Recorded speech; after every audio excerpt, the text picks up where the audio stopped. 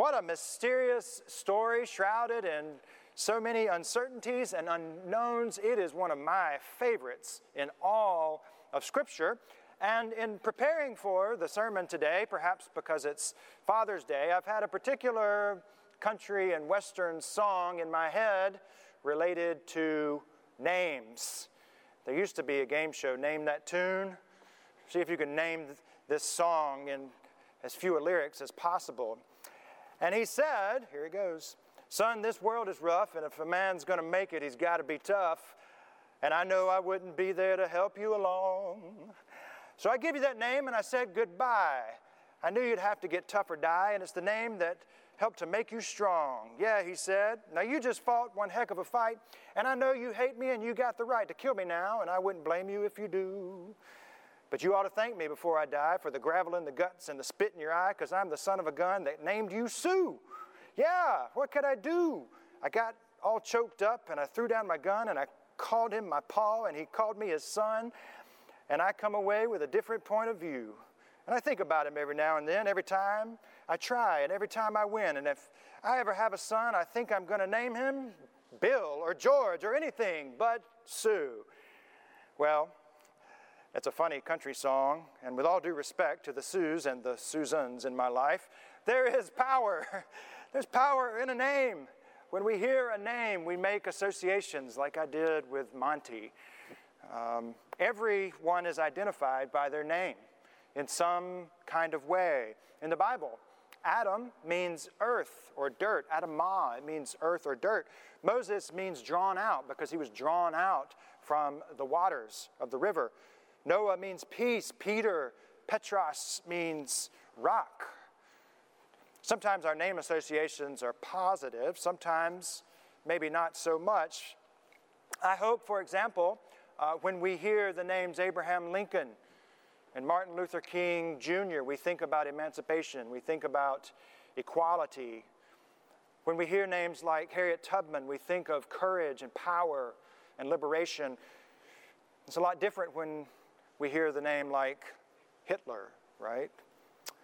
When our confirmation class interviews each year, we always ask them, "Tell us something you know about John Wesley." And one confirmand said this year, "Well, he's the guy that was pulled from the burning house." That student made that association. Another student said, "Well, he's the really short dude with the pretty hair." So there's that association. They all of my interviewees went on to say he's the founder of the Methodist movement, but he never intended to start a denomination. He just wanted to lead people to Jesus and make a difference in his community. Now, how about that for name associations? Well, when Jacob's family and maybe the communities through which he was passing heard Jacob's name, I wonder if they exchanged pleasantries about his name or if they had kind of furrowed brows. Because when Jacob wrestled with God, he strove and he received a new name. And receiving a new name is different in our culture, but it wasn't uncommon in the biblical world. Abram became Abraham, Sarai became Sarah, Jacob became Israel, Paul became Saul, Simon became Peter, and there's a lot of other instances where names were changed in the Bible. And that's because when someone's name is changed in Scripture, there's a new mission. There's a new purpose for that person's life. There's a new story that begins. The name is the person's life source. In some traditions, they believe that a certain prophecy or prophetic spirit rests on the parents or the grandparents, those who are doing the naming, and it's sort of giving insight into what that child should be called. That child's name then becomes an intrinsic part of her or his personality and development. And in one Jewish tradition that I read about this week, oftentimes a name change will occur when healing begins. So maybe that's what's happening with Jacob becoming Israel. There's another tradition in Judaism that says that the name of the sick person, someone who's ill, will sometimes be changed to hide that person from the angel of death, because to know someone's name is to possess that name and that person and to possess control of that person. So you change their name to hide them from death. Maybe that's why Jacob said, "Tell me your name." It was a matter of control. And so I believe, as I said last week, that part of taking the initial steps toward healing through hospitality is about letting go. It's about giving up at all costs to ourselves control and maybe even safety, because to learn someone's name initiates the journey to learn someone's story. The entire 32nd chapter of Genesis is this wrestling match between Jacob, who now becomes Israel, Jacob and Israel. And it goes back and forth and back and forth, so much so that even the writers of Torah dance between his two names, Jacob and Israel. And I just wonder if that's because Jacob, Israel, is this prototype, this archetype of, or for our human condition, that so often in life we are Jacob. We feel alone. We feel like we're in darkness. We are estranged from our families and our friends. We have forgotten our covenant with God. We have forgotten our covenant with people. And we are a Jacob, a heel-grabbing, conniving, deceiving heel grabber. But then God gets a hold of us and changes our name to Israel, the one who wrestles with God. That's what the word Israel means. So he goes from being a heel grabber to being healed. Little play on words there. But it takes him letting go. So holding on to one's former way is a way of saying, I'm not willing to give up my name. I'm not willing to give up control. I'm not willing to give up risk. I'm not willing to give up anything that's safe so that you can have your way with me, oh God. Or we do the same with someone else. If we can possess their name, we can possess them, or so we think. But healing through the beginning steps of hospitality means we have to let go and to let God be God. We don't get to be God in this world if we want to find healing. So I just remind you that Jacob found himself in a really dark place. Loss of family, loss of identity, loss of covenant with his God, loss of self, and here he is, total control. He's put all these plans in place. That's another thing that's beautiful about this chapter. He's put all these plans in place to reconcile with his brother Esau, and this is the night before he reconciles with his brother, so he has these plans to reconcile because he realizes how broken he is and how he needs to be healed with his family, especially his brother. And so here he stands at this crossroads of making all these plans, and the event is coming the next morning, and in between all of that is a wrestling match with God. How beautiful is that? That we get to wrestle with God on the dark nights of the soul. Jacob wants to know the man's name, and he goes from being an angel to a man to God. So which is it? It's very mysterious in that way. But Jacob receives two things. He doesn't receive the man's name, but he does walk away with a bum hip and his own new name.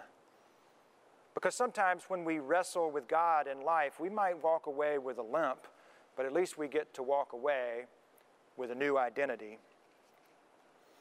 That's a powerful thing. That's good news, that God does not give up on us, but changes our story.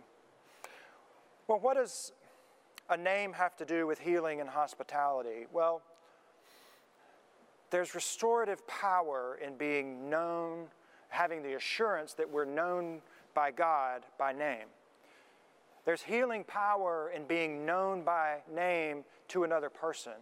There's healing power for another person when we know them by name. And what it does, as I mentioned last week, is it takes the status and it changes it.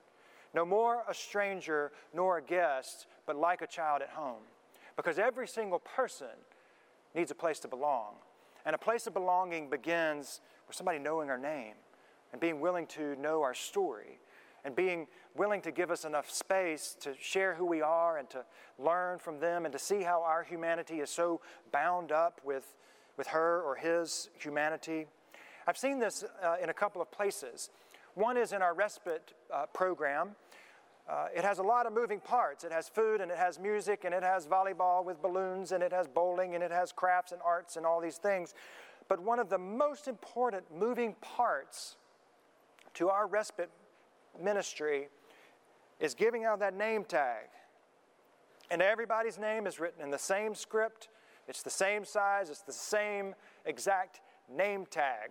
Participants, volunteers, clergy, staff, we all receive the same name tag because there's something equalizing, if you will, about knowing one another's name. And what I've seen time and time and time again is people who walk into that program and they might not know their own name or somebody else's name there, but when they hear their name, they perk up. There's power in their name and it helps restore their identity. And then when they get called on to help lead or to help participate in some kind of way or to receive some sort of accolade, there's power. There's restorative, healing power when a person hears her or his name. It's a reminder. It's a prayer. Saying someone's name out loud is a prayer. That's why amid all of the racial chaos over the past few weeks, we've said names out loud. Here, in our social media feeds, as we've walked around the church and prayed and around the city and prayed, because to say a person's name is to pray and to give that person back to God and to remind the world that every human being is a child of God. So I've witnessed that in respite. I've witnessed it recently around the country. I also recently, as in the past 3 or 4 years, witnessed this as a drug court chaplain. I would go and sit in the back of a court system on Fridays, and then it changed to Mondays, and I would be a chaplain. Now, what does that mean? I would just sit there and wait to see if persons who were part of the drug court program, as their final, the final step, really, in their healing and restorative process, if they needed somebody to pray with them. And we would step outside the courtroom, and I'd spend some time just listening to their story.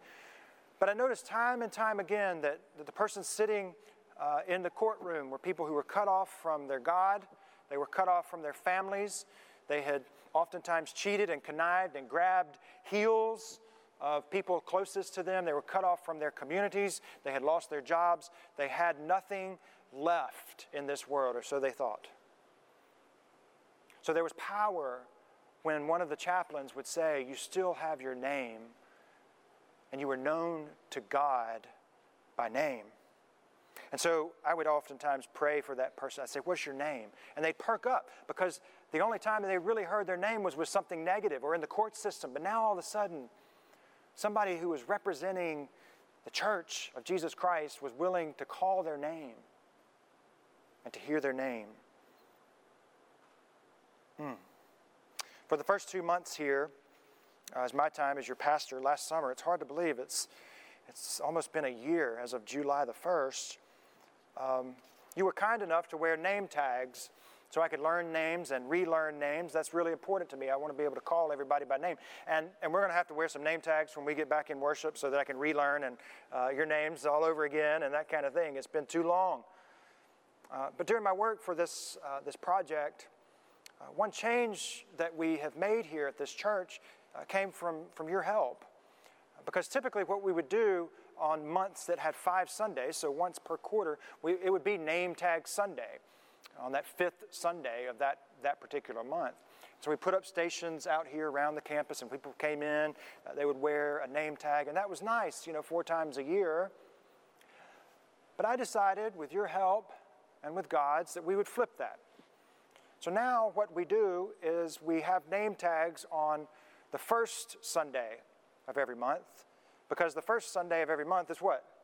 Communion Sunday. And what I've learned from you is that there is power when a minister of Jesus Christ will stand with a little bit of bread and a chalice, these means of ordinariness that turn to extraordinary grace, when we say, James, or Evan, or Susan, this is the body of Christ given for you. There's power in being named. We're known by name on the front end of our journey, as Stedman reminded us. We're known by name at the end of our journey as we send our brothers and sisters and our family members and friends to be with Christ. And we're named in between because healing can happen this side of heaven. And sometimes it happens when we're willing to say someone's name. But it's more than a name tag. When we are intentional about remembering someone's name, we're signaling that we're interested in that person's story, that we see and we value that person as a child of God, that we acknowledge that God is not finished with that person yet, that God is not finished with us yet. And when we learn someone's name, a relationship forms. And we know that a relationship is the starting point for finding out how we are all connected by God's grace. Before COVID-19 and this pandemic, when we were actually able as ministers to visit hospitals and rehabs, I observed a situation where I was once again reminded of the power of using someone's name when interacting. I was signing in to this particular rehab facility to check on someone, and I confess in church that I was eavesdropping on this family that was seated over here.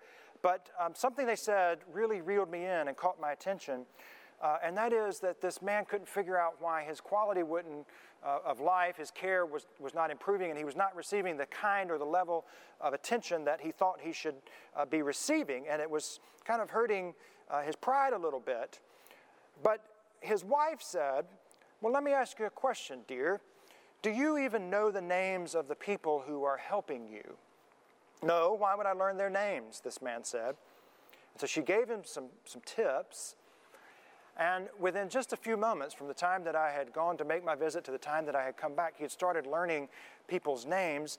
And I was shocked how healing begins with hospitality from learning someone's name, all because he was willing to take time to look at someone eyeball to eyeball to say, you know what, you do matter to me and to my healing. And what we as Christians know is that our healing depends on other people, and other people's healing depends on our level of healing. I am so ready to gather in person and to wear name tags and to elbow bump again for a few months. And part of the reason that I look forward to that day, even with a frog in my throat as I say this, is because I realize that so many of you watching right now have not heard your name called by another human being in months. In months. One's name is one's identity, and one's identity is one's purpose. And as the people of God, we are known by name. We are named into God's family. So just indulge me for a minute, okay? If you are worshiping with someone right now, I want you to look around and at that person and get their name in your mind. If you're worshiping with multiple people, as we are, then look to the person on your right and think about their name. That's your person. Or if you're alone, you can say my name or one of the ministers' names or one of the choir members' names, or the name of somebody close to you who's now with the communion of saints. But on the count of three, we're going to say a name out loud, and then I'm going to have a prayer for us. Are we ready? Everybody ready? 3, 2, 1. Evan. Evan. Whoever's name you said, I want you to hear right now that you belong to God, that your life is claimed by God, and it has a mission and it has a purpose, and that no matter what kind of wrestling match you are in with God or with your family or with your community or with yourself, God is not going to let go of you until you let God bless you and change your story. You are loved by God, your Father in heaven, and you are loved by this church. Amen? Amen.